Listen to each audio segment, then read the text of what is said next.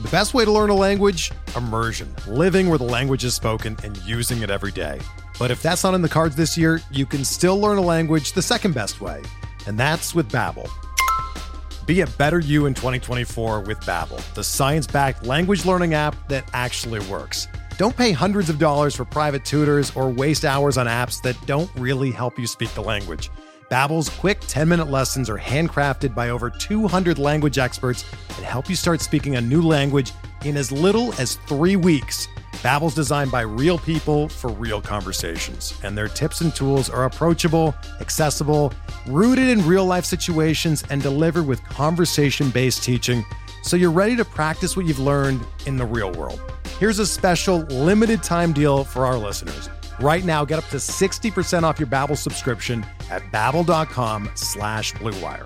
That's 60% off at babbel.com/Blue Wire, spelled BABBEL.com/Blue Wire. Rules and restrictions apply.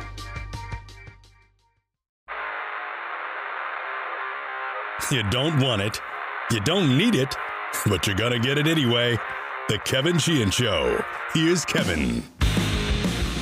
Tommy's here. I am here. The show presented by Window Nation. Call them at 866-90-NATION or go to windownation.com. They'll take very good care of you. Mention my name and you'll get a free estimate. Sorry about yesterday. Tom is privy to a lot of what goes on in the production of this podcast. When I say privy, he doesn't participate in any of it, nor has he been asked to participate in it. But occasionally things will start with, a show and we're having a conversation, and then I'll say, uh-oh. And he says, oh, you're not recording. Yesterday was the oddest of things that have ever happened since I started doing this podcast. I had Clinton Portis on the show. We recorded the interview earlier in the day, and then I went and did the rest of the podcast. And then when I sat down to, clean up the podcast, edit it a little bit, I noticed that 5 to 6, maybe 7 minutes roughly of the beginning part of my conversation with Clinton Portis didn't exist. I still can't figure out how that happened. It is a mystery, a total mystery. It's one thing to not be recording. You wouldn't have any of the conversation. But I was recording, and 4/5 of the conversation was there, but the first part of it wasn't. Tommy, I sat in here, and I was like, I can't figure it out. I called Aaron. I called other people that really know, the editing and the recording program that I use. It's called Adobe Audition, and it's great. We've all used it for years in radio, and it just disappeared. It wasn't there. Still can't figure it out. Have no idea what happened. This is so unusual because your operation is usually so finely tuned. It's so buttoned up. I know. I mean, this is not like the Kevin Sheehan Show at all. I mean, we have issues on occasion, and they're usually self-inflicted. I mean, almost always. But that one was a strange one. Clinton was great. I enjoy Clinton. It was funny because, I call him, and I've got him on the phone, and I said, so how have you been? Because I hadn't talked to him in a while, and he goes, all's good. How are you doing? I said, fine. And he goes, yeah, I'm just in slow motion, man. I've just slowed everything down, just taking it, easy, not getting worked up over things. In slow motion, he was, until I got him riled up a little bit about asking him why Jason Campbell was set up to fail here. And he said, well, they would tell him to throw a play. It would definitely be there, and then it would be a pick six going the other way. And I said, well, who was that, Al Saunders? And he's like, nah, man, remember, I'm in slow motion today. I'm not getting into that. I'm not creating headlines. And then I said, oh, yeah, that's right. It was Zorn. Of course it was Zorn. But anyway, this review from Izzy, who gave us 5 stars. Thank you very much, Izzy. Izzy wrote, love the show 99.99999% of the time. Constantly impressed by the Ken Beatrice-like knowledge. I have even warmed up to Tommy over time. It does take time. Ironically, almost the only thing I vehemently disagree with Kevin's opinion on is Anthony Gibson. It would be Antonio Gibson, but it's fine. He isn't bad out of the backfield, but that's really it. I don't get the love affair. Not only the fumbleitis, but his running is average at very best. Also, how many games do we have to watch him go out of bounds when we are trying to use the clock? It was highlighted watching Terry get on the ground, his next catch on the very next play. Please use all of your normally great analysis and even-keeledness, made up word, to see him for what he is, an okay player who net costs as much as he helps us. But I love the show. Keep up the work. Thank you, Izzy, for that very much. Yeah, I am a big Antonio Gibson fan. I have been. Maybe I'm a little bit blind to it. I think he's actually now just starting to become someone that Eric Bieniemy believes in and trusts as much as I have. The fumbling has been a problem, understood. We've acknowledged that. I think he's better than what his production has shown in his time here. I think on another team with, it could be this team with Sam Howell and Eric Bieniemy moving forward, but I think he's pretty talented. But certainly entitled to your opinion, Izzy, but I thank you for the review. I think that the coaching staff thinks more like him than you.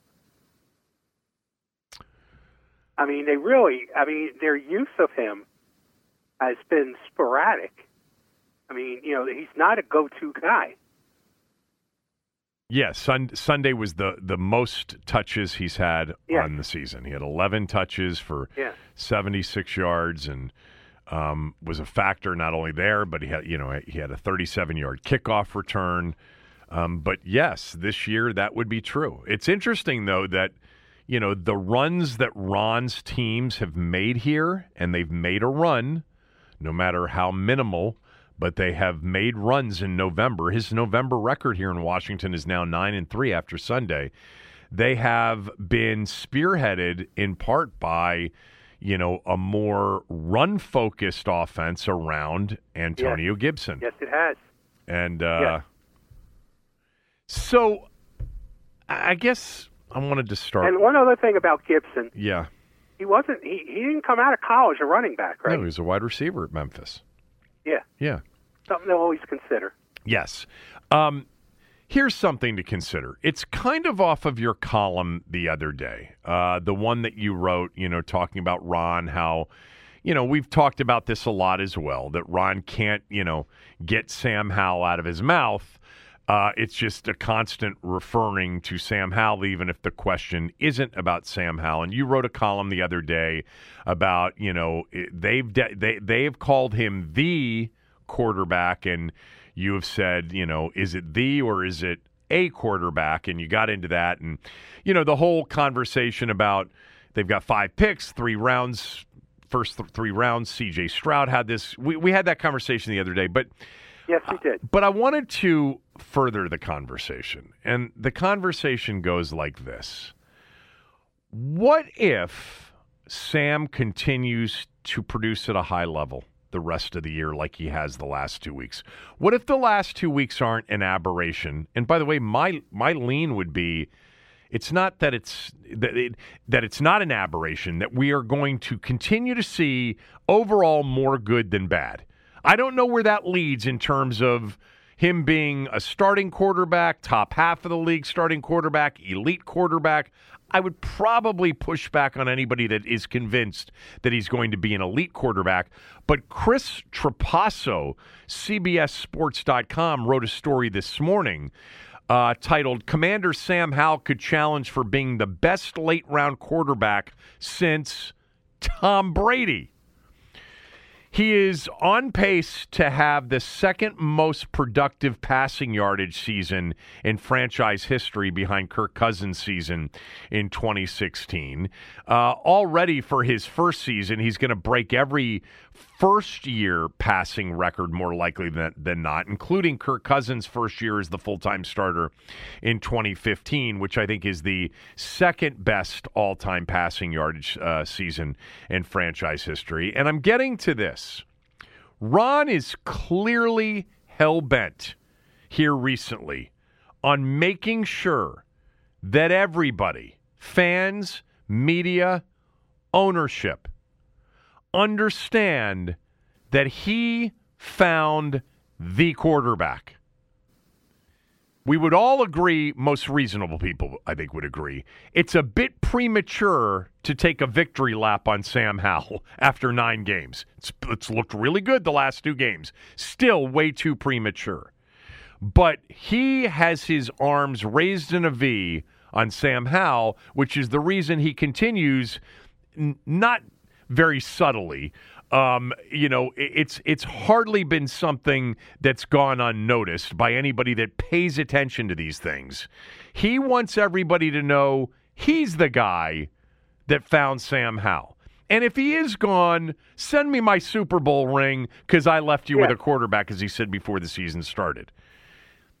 Even though I think we all who have followed this in the day-to-day understand it wasn't necessarily Ron that found him.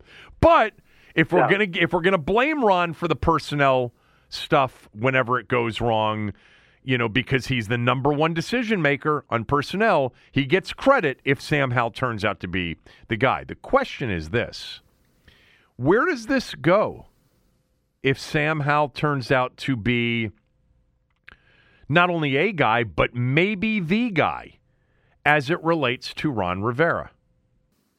Well, there's a couple of components here. First of all, if Ron Rivera is back, Sam Howell is back. Sam Howell's the starter. That's a lock. Okay? If Ron Rivera is not back and we have a whole new group of people in charge, I don't think it matters what Sam Howell does. I still think if they like a quarterback in the draft high, they're going to pick one. Okay, that's the column you wrote the other day. I want to focus on Rivera here. Is Rivera tying and hitching his wagon, as he has done so obviously here, to Sam Howell, even though the conversation has been, we got to be patient, we got a young quarterback, he's fighting through it, that's 2 weeks ago, that's, after the Giant game, that's after the Buffalo game, but then after the last 2 weeks, he's the quarterback. Since he's hitched his wagon so tightly with Sam Howell, for the purposes, I think it's pretty obvious that he wants to get credit for Sam Howell and potentially walk into his fifth and final year of his contract coaching Sam Howell for another season. Can he convince, with a continuation of growth and improvement from Sam Howell, can he convince ownership that he deserves to come back next year? I think they would have to win 2 games in the playoffs. If they make the playoffs. Look, the Junkies ran a poll this morning. If the Commanders make the playoffs this season, would you bring back head coach Ron Rivera? Oh, they did? Over 1,900 votes, 88% no. Yeah. I think the new ownership pays attention to the fan base because they need the fan base. You may not like the idea of owners listening to fans, but sometimes that's kind of ridiculous. But I think this ownership group is very attuned to what the fan base thinks and wants. All right, so a couple things here. I want to start with this. It's very possible that Ron is angling for something that isn't the head coaching job, that he's angling for the general manager position. I'm just throwing it out there because, hitching his wagon to being the guy responsible for bringing Sam Howell, the quarterback, to this organization, the obvious answer would be, well, this is Ron's ticket. In his own mind, I don't believe it. In his own mind, this is his ticket to his fifth and final year of the contract, and maybe even in his own mind an extension. And as I go back through the months of having this conversation, I don't even think in his own mind he's thinking it needs a playoff win. It just needs to keep looking better and better and better, and him looking more right and more right and more right. I don't think that Ron Rivera is going to be back. I want to get that out as the head coach. I don't think Ron Rivera is going to be the general manager. I'm just wondering if you've given any thought to maybe he's not angling for a fifth year as a head coach. Maybe he's angling to become the general manager. But he is the general manager for all I know, but as a standalone job moving forward. So in other words, get paid to do half the amount of work? No, to not be the head coach, but to become the general manager. Right. And it becomes a second professional life for him where he's not a coach anymore. He's just the head of he's a front office executive and the head of football operations. I think this is the least likely scenario. I think the only way he comes back is as a coach. Right. I'm just throwing it out there. Okay, I'm just throwing it out there because, it's a lot of, look at what I found you, I'm going to be vindicated, 40 of 53 players, the quote from earlier this season, if I leave you with that, send me my ring. So, I don't think that Ron Rivera can be back as the general manager of this football team. I don't think there's any chance that Ron Rivera is back next year with the head of football operations, VP of football operations, whatever that title is with head coach. I'm actually legitimately forgetting what the title is. It's not important. Josh Harris is going to hire a number one football person, and that person is going to be somebody who doesn't think third down conversions is an advanced statistic. Ron doesn't even understand when he's talking about analytics or advanced numbers what they actually are. So Josh Harris understands that. They may like Ron Rivera, the man, a lot. They may even like aspects of him as a head coach. But they're bringing a super sharp person into this organization. No offense, Ron's not super sharp. And these guys, again, may like him, and he's a high-quality person, high-integrity man, but they want to bring some real brains into the operation that does not exist currently with Ron Rivera as the head of football operations. So I promise you today, Ron Rivera is not the general manager come January, 15th or 20th or I agree. Whenever the regular season ends. I agree. I think that's the least likely scenario. I know. I was just throwing it out there with respect to Ron. Do you think it's Ron that might be angling to a certain degree for, if I'm not the coach, hey, look at all the players and look at the quarterback that I found?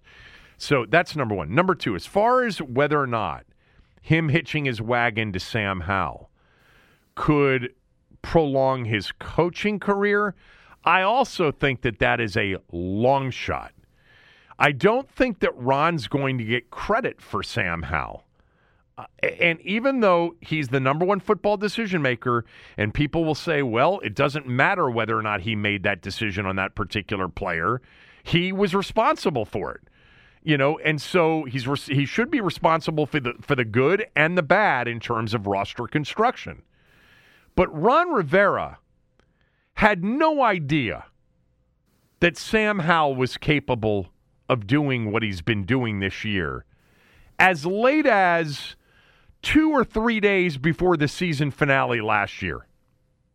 As late as actually midway through the game against the Cowboys, as was written by whoever wrote that story. I'm forgetting now. It may have been Kime.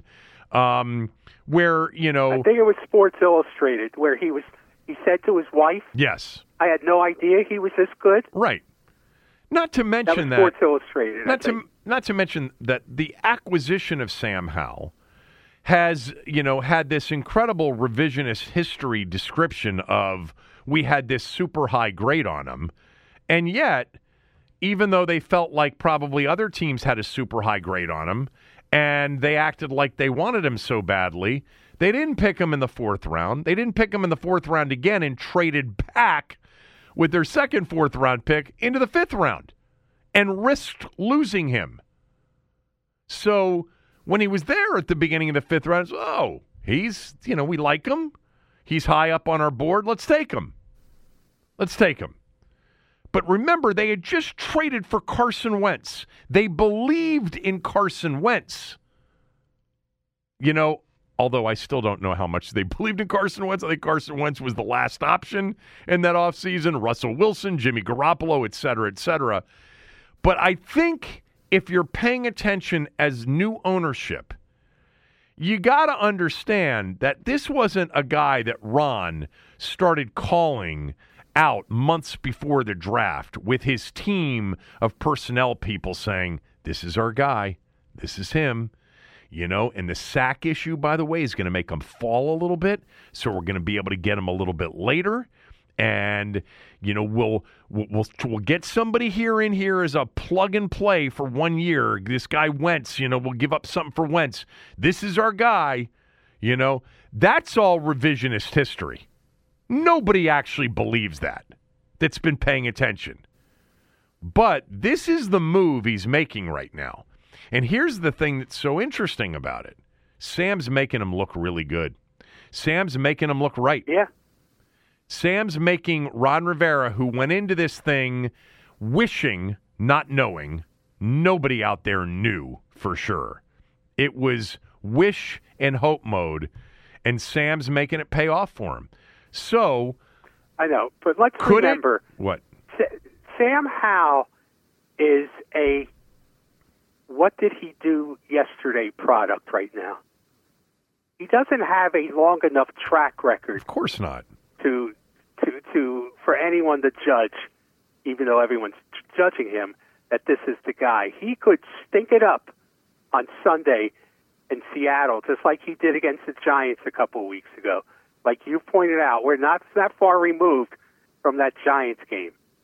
Okay?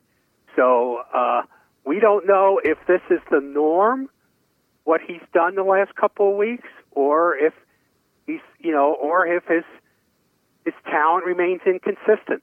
I totally agree with you. I'm with you. That's why I'm not in a rush to take the last 2 weeks of praise and say that it's permanent.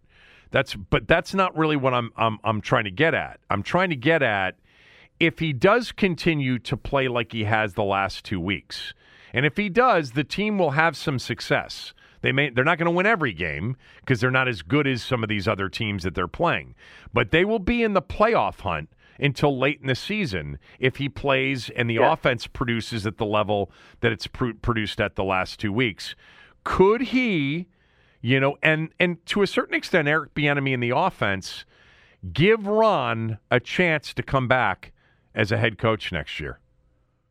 Because maybe new ownership says, wow, arrow pointing up, Sam Howell's really developed.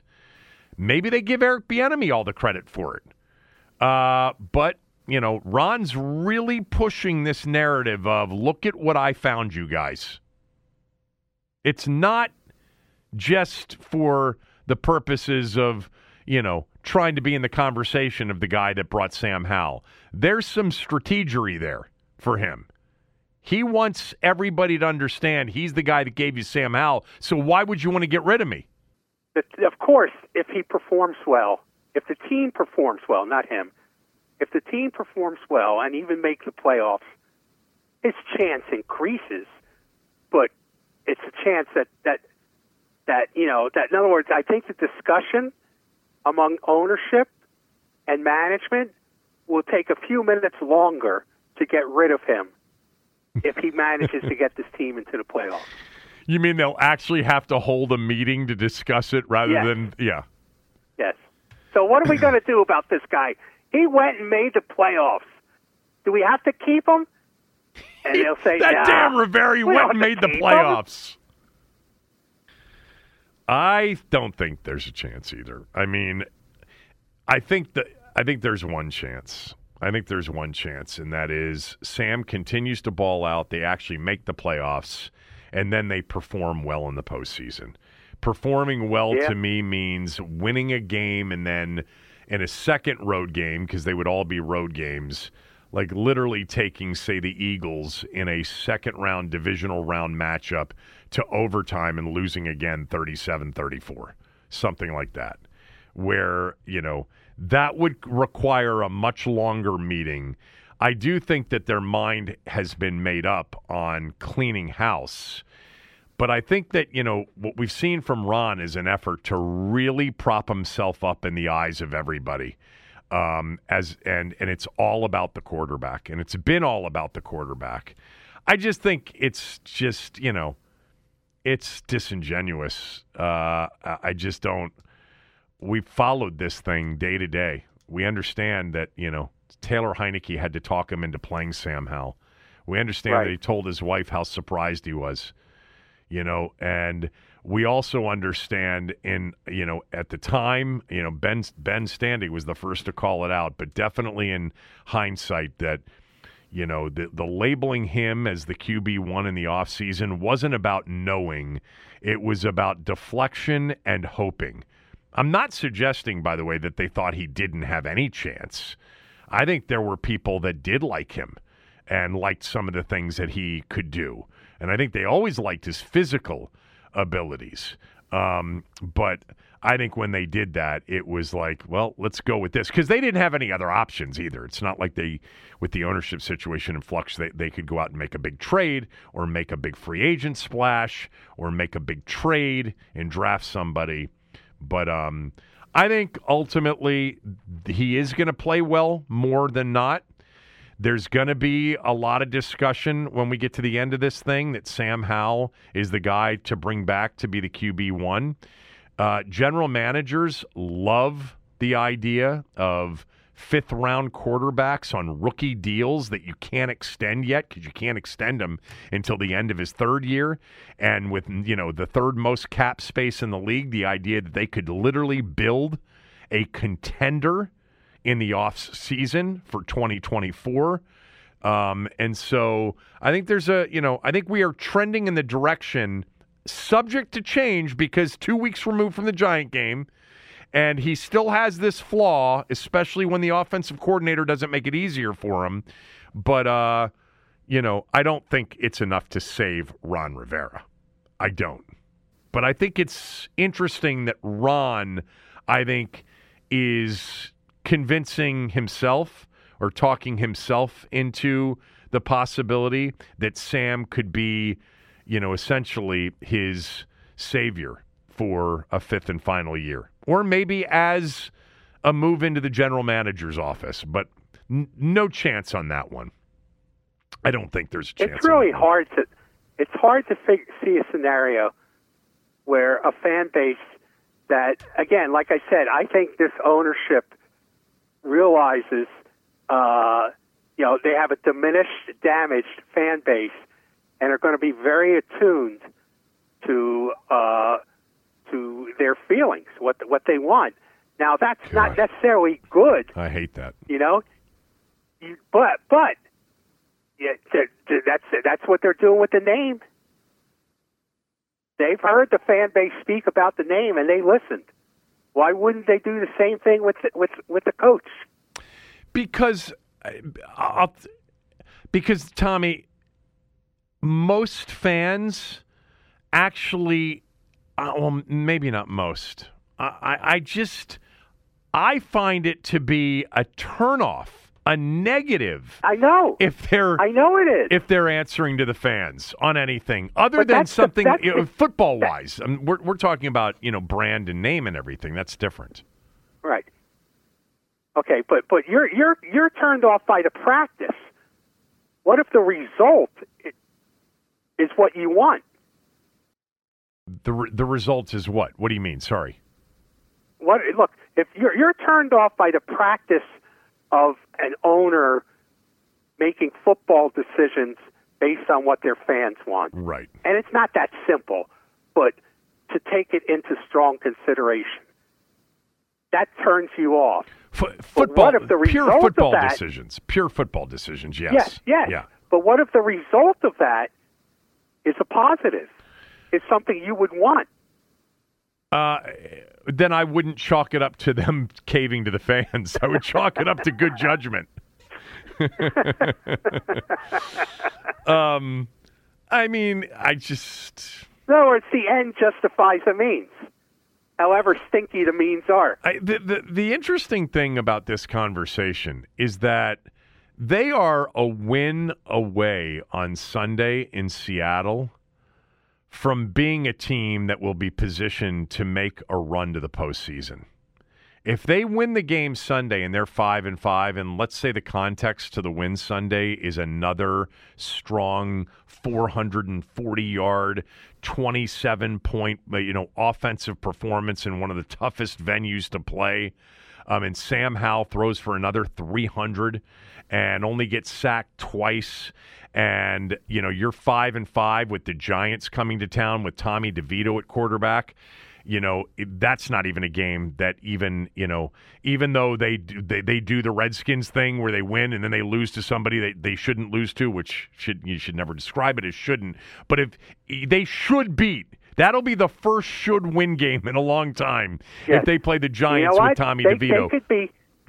They could be 6-5 Thanksgiving Day against Dallas on Sunday on Thanksgiving. Yeah, and that's why I say Sunday, if they win this game, I mean, it's very possible at the end of the day they're in the playoffs, okay, as the 7 seed. If they but even if they're not, if they win this game on Sunday, and you're going to look at it and you're going to say, well, if 9's the number, and that's probably the number, they only got to get 4 more, and the Giants and the Rams and the Jets are, they only got to get 3 more, because they would be, no, they'd have to get 4 more.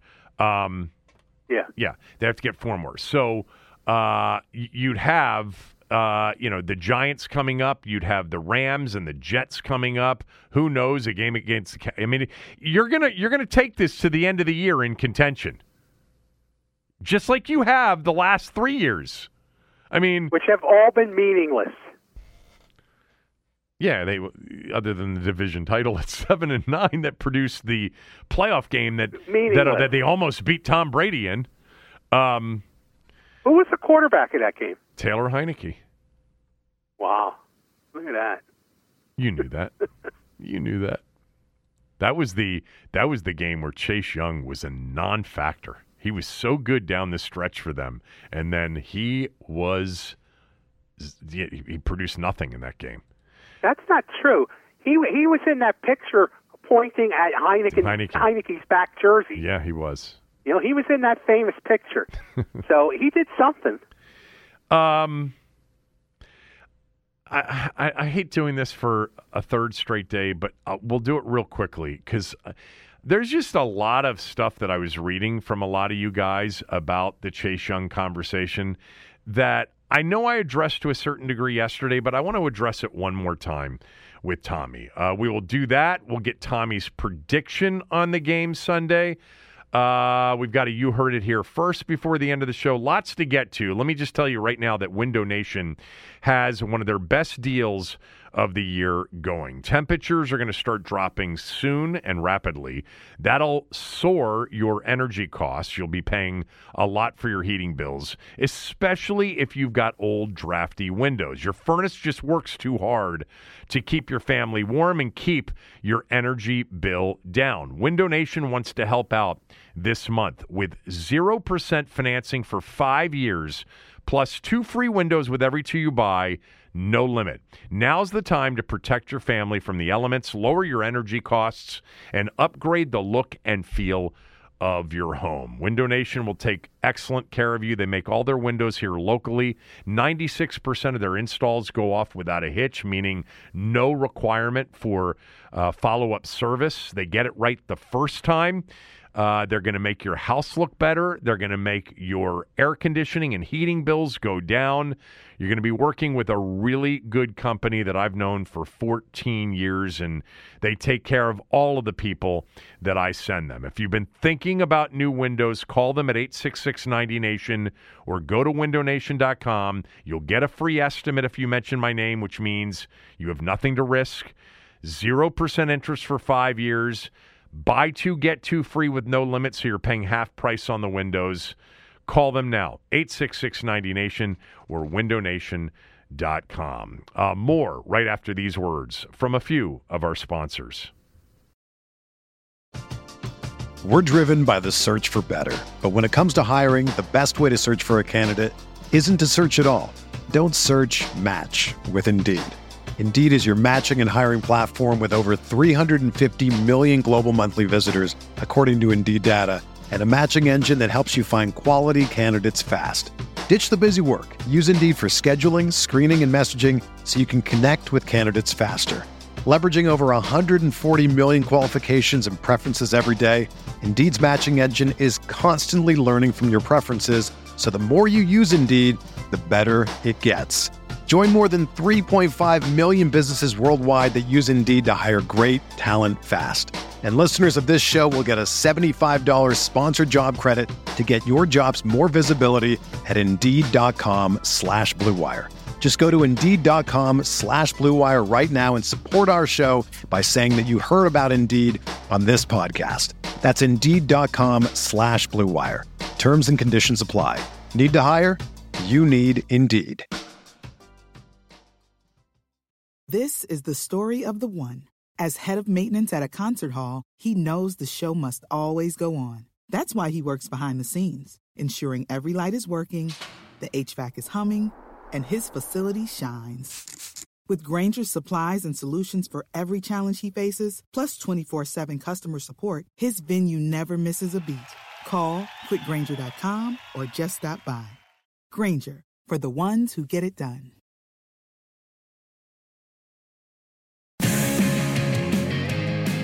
If you're looking for a place to bet on sports, MyBookie is the spot. Go to mybookie.ag. Use my promo code KevinDC, and you'll get a cash bonus on your first deposit. Now, they'll ask you to give the promo code in a section that says promo code. And if there's something already written in it, which some of you have mentioned to me over the last few months, just erase it and write Kevin DC. MyBookie's got fair point spreads, fair lines, fair pricing, fair money lines, fair pricing. This is a spot where even if you have a spot already, you should have a second spot. It adds up, on minus 125s versus minus 110s on a loss. That's not MyBookie. It's a lot of these new places that are trying to cover a lot of their customer acquisition costs with very high costs back to you on losses. MyBookie is going to charge you minus 110 on almost every loss. Right now, they've got Seattle up to 6.5 against Washington minus 110. Washington, if you like them, plus 6.5 minus 110. The total in the game, 44.5. By the way, what a dud tonight for Thursday Night Football. Chicago and Carolina. In fact, I think a lot of the primetime games coming up are not very attractive. A lot of that flexing, I think, is going to come into play. This year, you're able to flex Monday night games. We'll see if that happens. Anyway, mybookie.ag, promo code KevinDC. We talked about Chase Young on Tuesday. We talked about Chase Young's press conference on Tuesday. You had a reaction. I had a reaction. I talked, Tommy, yesterday about many people who had reached out to me and said, Chase knocked the, vibe, knocked the culture, and yet, he didn't do anything to help it, which is true. It's 100% true. I just personally watched that thing, and I just thought Chase was spitting out words, spitting out sentences, trying to string them together. I don't think it was super thoughtful. I don't think it usually is with him. I didn't think he was really going after his teammates. I think it's fair to say that he probably was going after some of the coaches to a certain degree with some of what he said in that San Francisco introductory presser when he talked about, the vibe and the culture, et cetera, et cetera. And look, Ron and company, or somebody in that organization, they leaked a bunch of, very unattractive stuff about him anonymously. And so maybe he was ticked off about that. But a lot of you really pushed back on my take more than Tommy's take. This was from Douglas. I got more of this even after yesterday. Kevin, how delusional is this guy talking about culture and he did nothing himself to make it better? From Gary, Chase Young needs this to be a wake-up call. He was a big part in hurting Ron's effort to implement and build a new culture. Netting it out for me, guys, because there's a game Sunday, but there's still a lot of talk about this, and I think there have been a lot of really good points. I think it's very interesting, the reaction to Chase's presser, even more so to what I deem to be pretty low-rent anonymous leaks about Chase Young, even though all of them have said the right things publicly, including Ron yesterday. Chase Young was responsible for his own demise, and the coaching staff, from my standpoint, was cowardly in not coaching him tougher. Chase Young should have been benched. He should have, a lot of the time he was because of injury. But I'm saying when he was healthy enough to play, I didn't see Chase Young treated the same way or coached the same way Emmanuel Forbes has been coached. I didn't see a lot of calling out by name like they did with Jamin Davis, during his early first year or second year. There was obviously the implication that it was Chase with maturity, et cetera. But I just think that ultimately Chase is at fault, and so is the team for this not working out. The bottom line is number 2 pick in the draft. He's gone in 3.5 years. He's gone for a late third-round compensatory pick. And they couldn't wait to get rid of him. They're the ones that drafted him. They should have done better due diligence on him, so they're at fault for that. And then I think they didn't coach him hard enough. That would be a big part of it. But I totally hear you on Chase, the idea that Chase is talking about culture out there, and here's a guy that wouldn't even post for one OTA day as a team captain when everybody else in the building did. I hear you on that, and I agree with you. Tommy, do you have anything on this? Well, let me just point out that it turns out that Brian Orakpo was a better draft pick than Chase Young, wasn't he? Well, yeah, I guess so. Sure.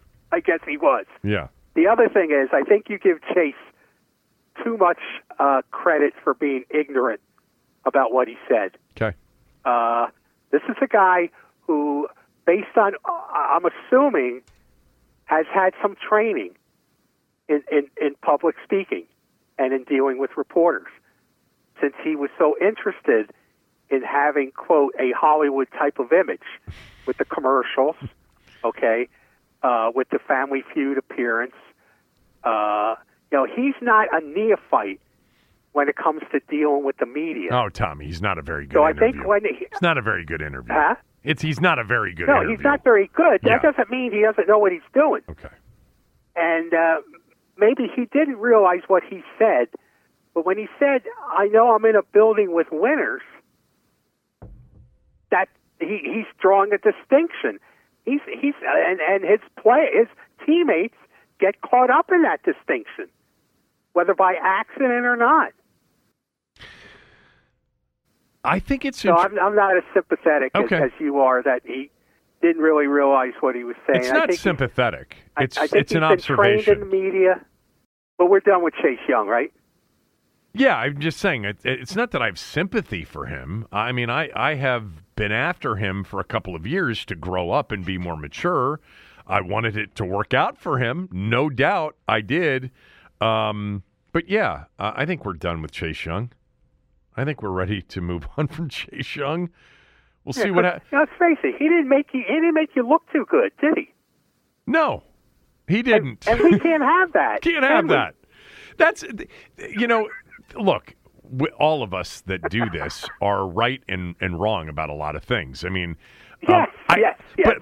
But one last thought. I actually was somewhat surprised, at least in my timeline, and maybe it was the same in yours, I don't know, that there was a lot of anti-Chase Young after his presser the other day, when I kind of felt all along that people blamed the coaching staff for Chase Young's, demise here. I think that there's a really good point. I think they're making great points, and I've never taken Chase off the hook. My observation of what he was saying the other day is completely different from and separate from who was the most to blame in Chase Young being out of here before the end of his rookie deal. It's kind of an amazing thing, right? Number 2 overall pick. He did not make it through his full rookie contract. It really is. It really is amazing. But, the writing was on the wall when they didn't pick up his 5th-year option. Yes, but, yes, it was. It was. No doubt.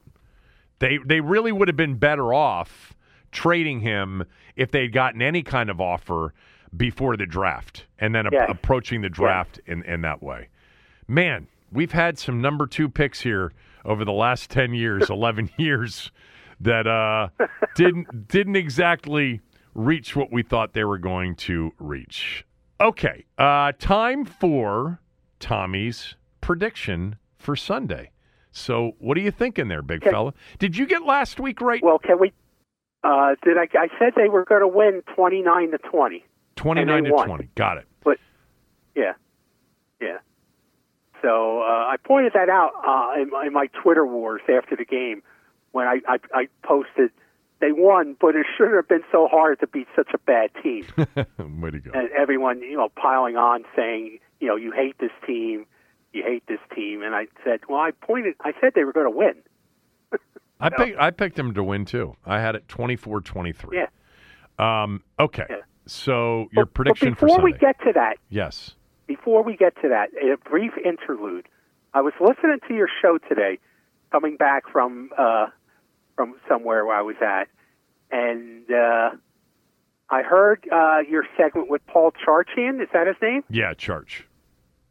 And I got to tell you, I was almost ready to turn it off when I thought it was going to be about fantasy football. But when he started talking about pinball and Godzilla, I almost had to pull off the road. I was so giddy. Oh, Charch is one of my favorite conversations every week. We end up talking about a lot of things that have nothing to do with fantasy football because, as you know, I don't really care about fantasy football. We do these fantasy football segments for years on radio, and so many of you are in fantasy. I'm in a fantasy league. By the way, I'm in one of his leagues, and I've got a hell of a team. But like I've told you for years, like people who bet on sports, fantasy, everybody participates, but it is the marijuana to the sports betting heroin. It's a completely different high.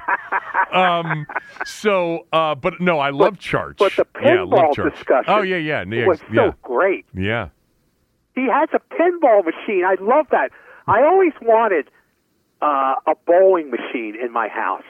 The ones they had in bars with the little disc, right? Where you play like regulation and strike 90 and all these other games. I always wanted one in my house, but I always wanted a jukebox too, but I never acquired either. So I love the idea that this guy has a pinball machine in his house, and that it's a Godzilla pinball machine because I'm a big Godzilla nut, as you know. You and I have had conversations about pinball before. Yeah, we have. Yeah, we have. And it always reminds me of my fond memory of going to church in East Stroudsburg when my parents thought I was old enough to go by myself, and they would give me money to put in the collection plate. And right before the collection plate would be passed around, I'd get out of church. I'd walk about 2 blocks up to Buck's College Shop, the college soda fountain right across from East Stroudsburg State, and I played pinball with all the church money. So much for your little donation there. Yes. I loved pinball. I mean, my friends and I in junior high school, we played a lot of pinball in 7-Elevens and in bowling alleys. I've told you, like there's one pinball machine more than any other that I remember distinctly, and it's the Evel Knievel pinball machine game. That one was that one was in the 7-Eleven on River Road in Bethesda for years. That was a good one. Vulcan, which was right next to it, was another one. Yeah, I mean, loved pinball. And, I told Charch this morning, if you were listening to it, my son and his girlfriend, they were living in Columbia Heights about a year ago. Yeah, it was a year ago this time. They had a place, and they had a pinball machine. They were renting the place, and there was a pinball machine in the place. And so when I was there, I started playing, and they're like, when are you leaving? And I said, I'll be leaving soon enough. But I was just sitting there for like an hour playing pinball. It's still so much fun to do. Yes. And especially if you got a really good machine that you can beat up a little bit without getting the tilt sign to pop up. Because you got to move that machine a little bit, Tom. You got to knock it around a little bit. You got to massage it a little bit. Yeah. Absolutely. Anyway. All right. So, prediction on the game. I like Seattle. I think it's tough to win out there. I think we've seen, I know the Philly game he performed well, but a lot of it was come from behind. And the team that he performed against last week isn't even an NFL team. That Patriots squad. I know just that beaten the Buffalo Seahawks 2 are weeks probably going to earlier. be hurting since they just took a beating from the Ravens, but the Ravens seem to be in a class by themselves. I like Seattle to win by the score of 33-24, and I like Sam Howell to contribute to that with 2 interceptions. When you get on something, it's like a dog with a bone, man. You just don't give it up. This idea, just slipping in, they didn't even play an NFL team. The Patriots are an NFL team. The Patriots 2 weeks ago They weren't last Sunday. Beat Buffalo. The Patriots the week before were down 7 to Miami in the fourth quarter. Yeah, they lost a couple of key players. They did, and they've been struggling this year. But the team that they played that really wasn't – actually, this year, because they played the Bears coming off the Bears' best game. They played the Giants coming off the Giants' best game. Both of those losses look worse than – if they had lost to the Patriots, the Bears and Giants losses would have been considered much worse losses than the Patriots loss. And the funny thing is actually – I think I'm coming around to believing that while an NFL team, the Patriots on Sunday probably in the moment were the worst team that Washington played all year. Yeah. The Giants had Tyrod Taylor. They had nearly beaten Buffalo. The Bears had gotten it rolling a little bit offensively before they came in. Now, the way they lost those games was hideously ugly. But you're probably right in that in terms of the team that was the most vulnerable to being pounded into submission by Washington in the moment, it was probably the Patriots on Sunday, except they have Belichick coaching the team. There is that. I know. There is that. Okay. Anything else on the game Sunday? So, no, 33-24 loss, but they could win. It's a winnable game. I mean, obviously, it's still a winnable game. Seattle is, 5-3? Yeah. But coming off that beating that Baltimore gave them, there's a lot of questions. I had a guy on from Seattle this morning. He writes he covers the team for the Tacoma News Tribune, I think it is. And he said they've just given up so many yards Seattle has on the ground, and he's like, if I'm Washington, I just run it right down their throat. And I thought to myself, yeah, not exactly their style. Not exactly what they want to do, even if the game plan calls for it. But I do think we're going to see down the stretch here in kind of the second half of the season, I think we're going to see not a run-to-pass ratio advantage. I think we'll see the pass-to-run ratio come down a little bit. I think Ron's gotten through last it. Week, Yeah, we saw it last week. Pointed out. Yep. Last week, it much more of a balanced attack than they've had. Yeah, it wasn't balanced, but it was, it was more balanced. Yeah, I think Atlanta was the most, in terms of the least amount of pass-to-run ratio, passes to runs called, and last week was the second least amount. But then again, they weren't even playing an NFL team last week, so you got that. That's right. All right. You have to consider that. We'll finish up with You Heard It Here First predictions. Tommy wants to talk about something that he did today. And the Wizards won. Just very, very brief NBA talk. We'll get to all of it right after these words from a few of our sponsors.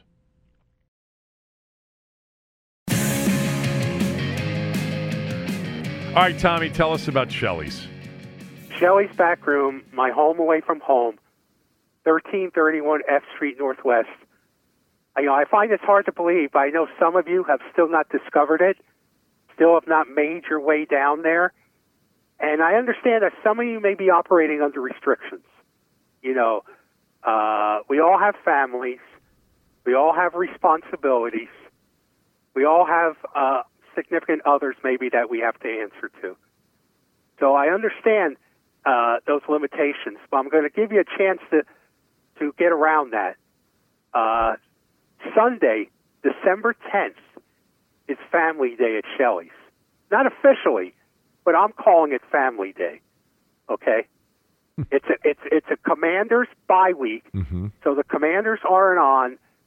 So, there's a good chance that your family may say, well, why don't we go to this one of the museums downtown?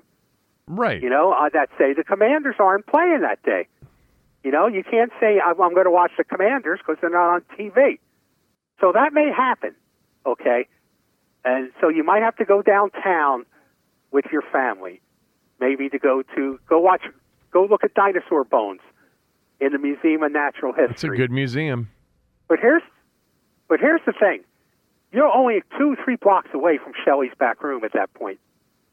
So that's when you trot out, after about 10 minutes of dinosaur bones and mammoths, hairy mammoths, woolly mammoths, you say, honey, look, my feet are hurting me. I'm not feeling too good.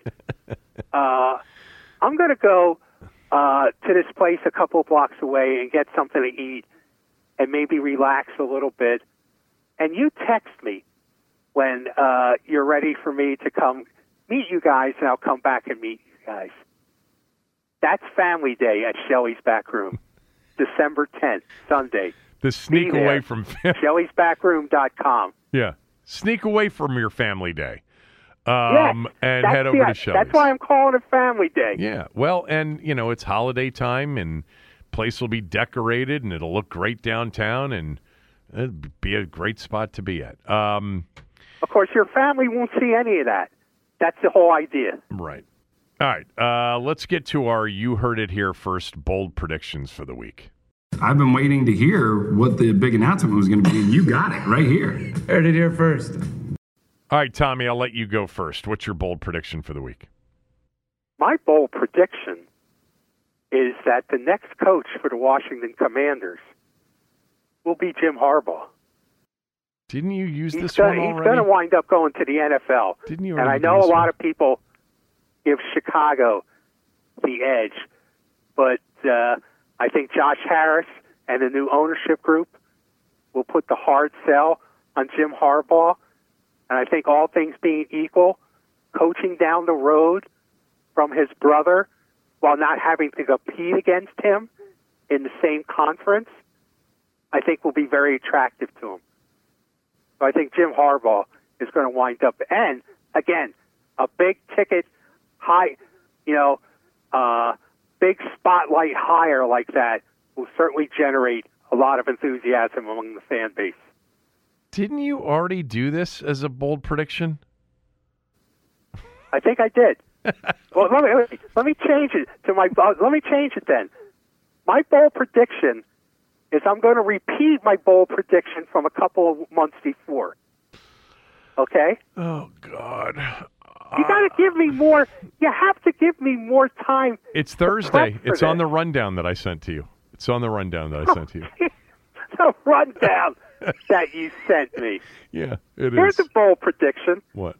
You're going to send me my first rundown that we've ever done in the podcast next Thursday. For our radio show, we had a rundown all the time. Yes, we did. We had a rundown every day. Yes, all right. we did. My bold prediction, Washington beats Seattle Sunday. to get to 5-5. What's that? What do you mean? I like repeating a good one better. You do? Why? They're a 6.5-point dog. You don't think that's bold? I don't think the outcome of the upcoming game should come into the bold prediction category. Well, we've talked about this before. It can be an immediate, result, or it can be futuristic. I mean, my all-time call, of course, was that Washington would draft Kirk Cousins. And you heard it here first segment. That came a year before it actually happened. That's what we got to do.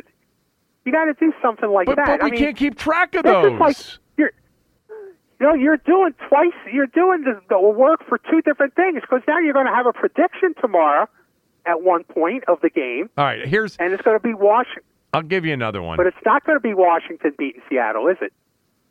Well, I actually really do think Washington has a chance Sunday. I really do.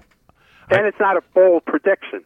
Well, it is a bold prediction based on the fact that they're a near touchdown underdog, so that qualifies as bold. I wouldn't make the prediction if I didn't think it was bold, and then also didn't think that it had a chance to happen. I'll give you another one real quickly, all right?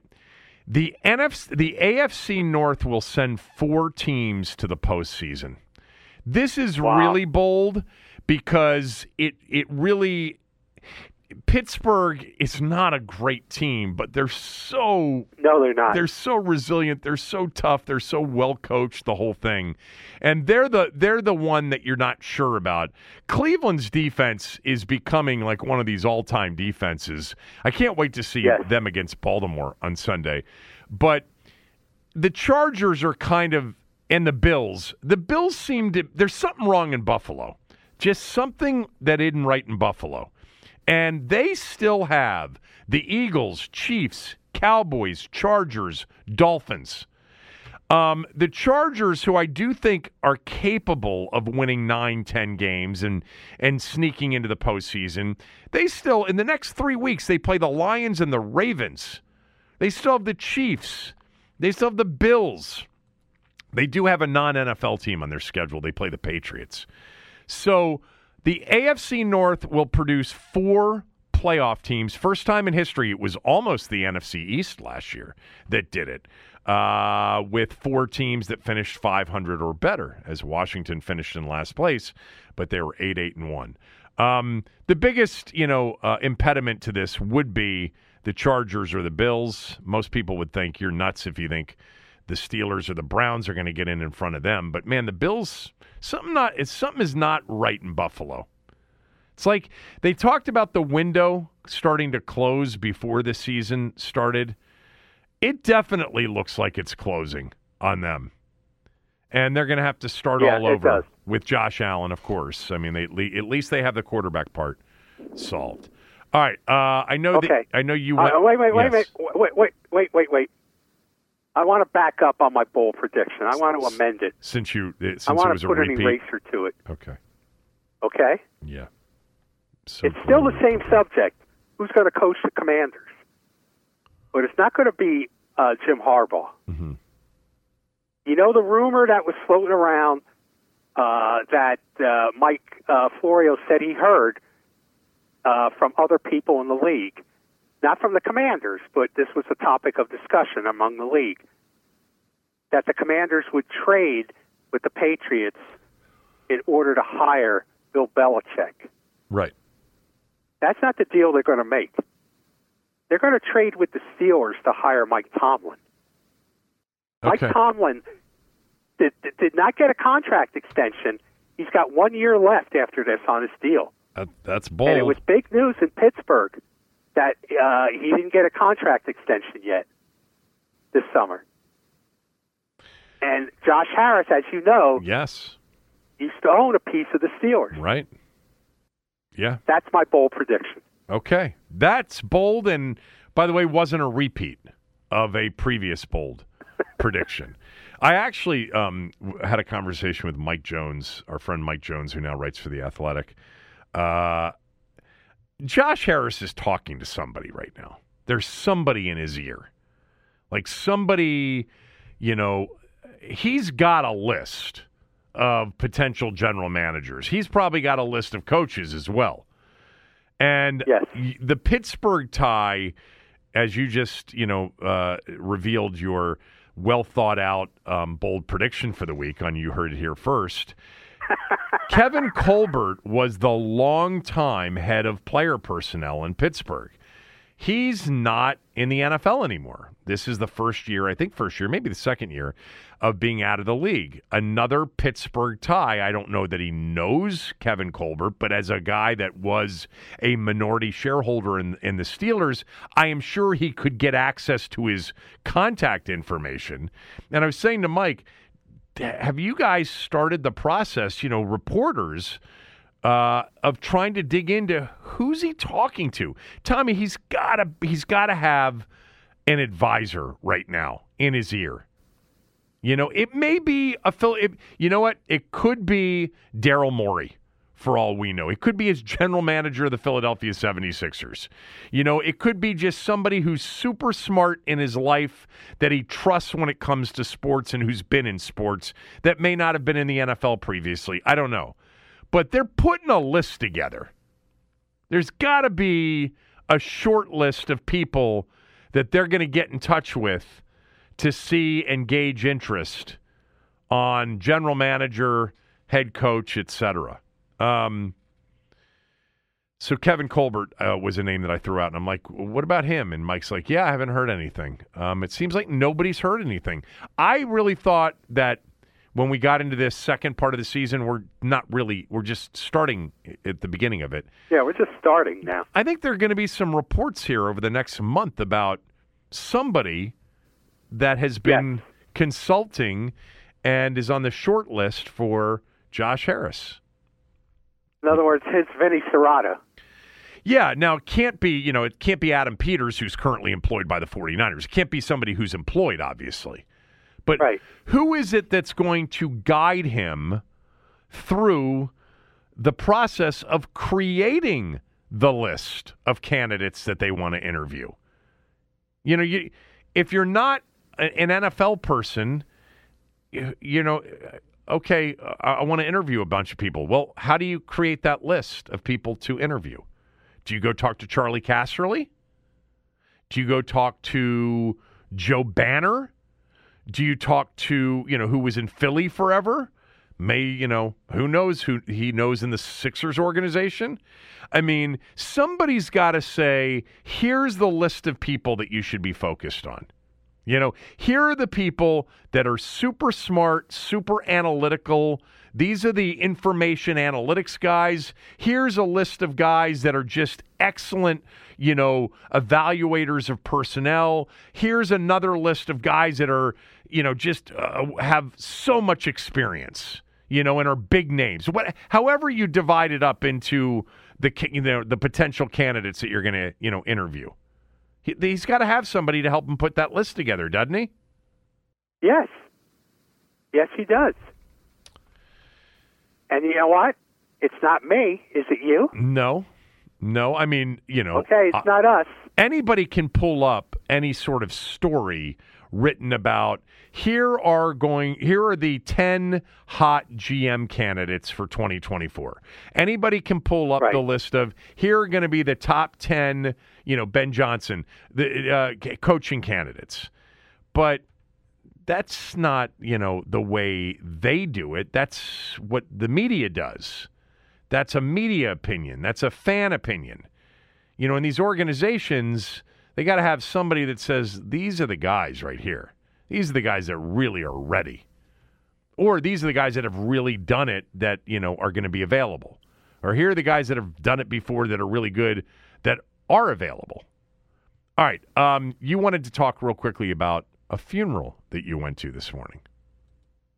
Yeah, this morning I went to Frank Howard's funeral. It was out in way out in Northern Virginia. What was the town it was in? It was Aldie, Virginia. Aldie, Virginia. I've heard of Aldie, Virginia, I think. Yeah. Yeah, it's west of Leesburg, west and south of Leesburg. Yeah. And, The only ball player I saw there was Dick Bosman, his former teammate. I was surprised. I thought there'd be more baseball people there. Dick Bosman was the only former teammate or ball player of any type I saw there. Mark Lerner was there, the owner of the Nationals. Mm-hmm. He was there to pay his respects. And I noted that two teams had sent flowers expressing their condolences. The New York Mets, where Frank had been a coach at two different times and actually managed them in 1983 for 116 games. Wow, I didn't know that. And the Texas Rangers, who Frank played his last, in 72 after the Senators moved to Arlington, Texas. There were a lot of other teams that Frank worked for over the years as a coach or as a player, the Dodgers. And I didn't see any flowers from them. It was a crowd of 70. It was kind of disappointing. I thought it would be bigger, a bigger event, a bigger tribute, a bigger memorial. Because there's a statue of this guy outside Nats Park. There's not many statues of sports figures in Washington, D.C. Yeah. In fact, those are the only three. Josh Gibson, Frank Howard, and Walter Johnson. That's it. But it was a nice service.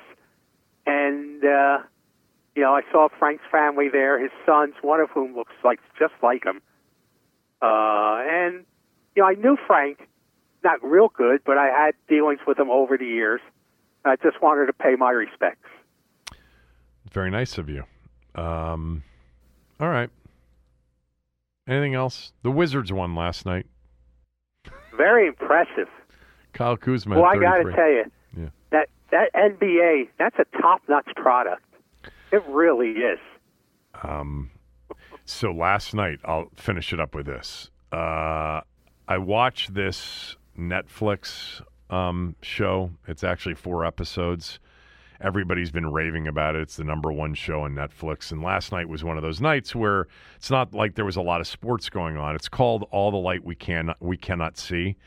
It was really good. It was well done. It's very beautiful in terms of the way they shot it. It's a World War II story.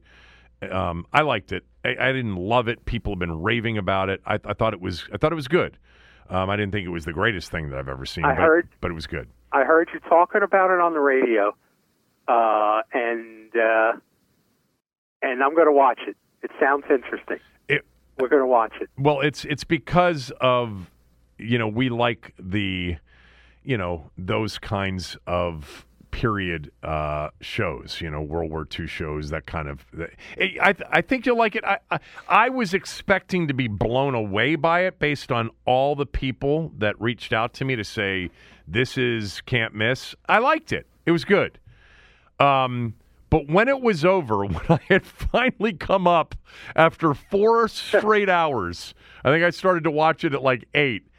I ended up landing on last night's Warriors-Nuggets game, and it was coming down the stretch, final 3 minutes.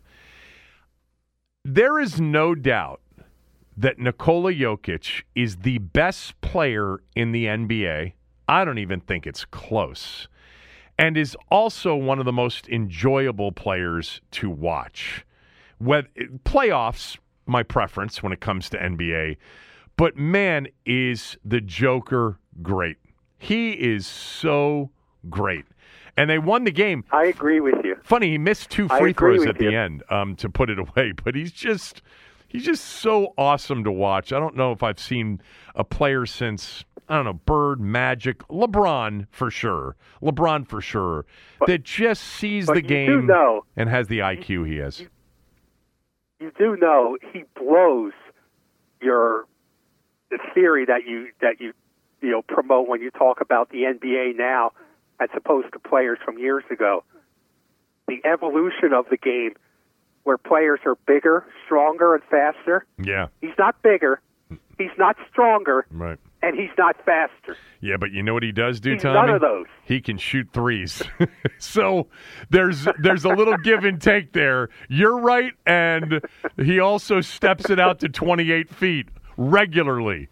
He is fun to watch. A lot of fun to watch. I'll grant you that. All right. Anything else? I got nothing else for you today, boss. All right. My work is done. I'll be back. You did a good job, except for you heard it here first. I'll be back. Oh, I think I rebounded tomorrow. With a strong.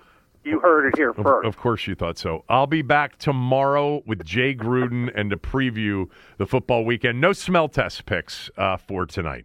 Have a good Thursday night. Back tomorrow. Everyone is talking about magnesium. It's all you hear about. But why? What do we know about magnesium? Well, magnesium is the number one mineral that 75% of Americans are deficient in. If you are a woman over 35, magnesium will help you rediscover balance, energy, and vitality. Magnesium supports more than 300 enzymatic reactions in your body, including those involved in hormonal balance. From functional medicine doctors to mental well-being and female hormone experts, we all know that magnesium is the one mineral to improve all aspects of well-being and health. But which one?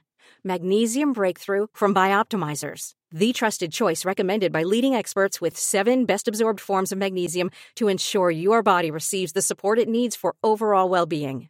Go to bioptimizers.com/balance today and use code BALANCE10 for 10% off. Support your journey to wellness at bioptimizers.com/balance. Magnesium Breakthrough from Bioptimizers, your foundation to optimal health and vitality.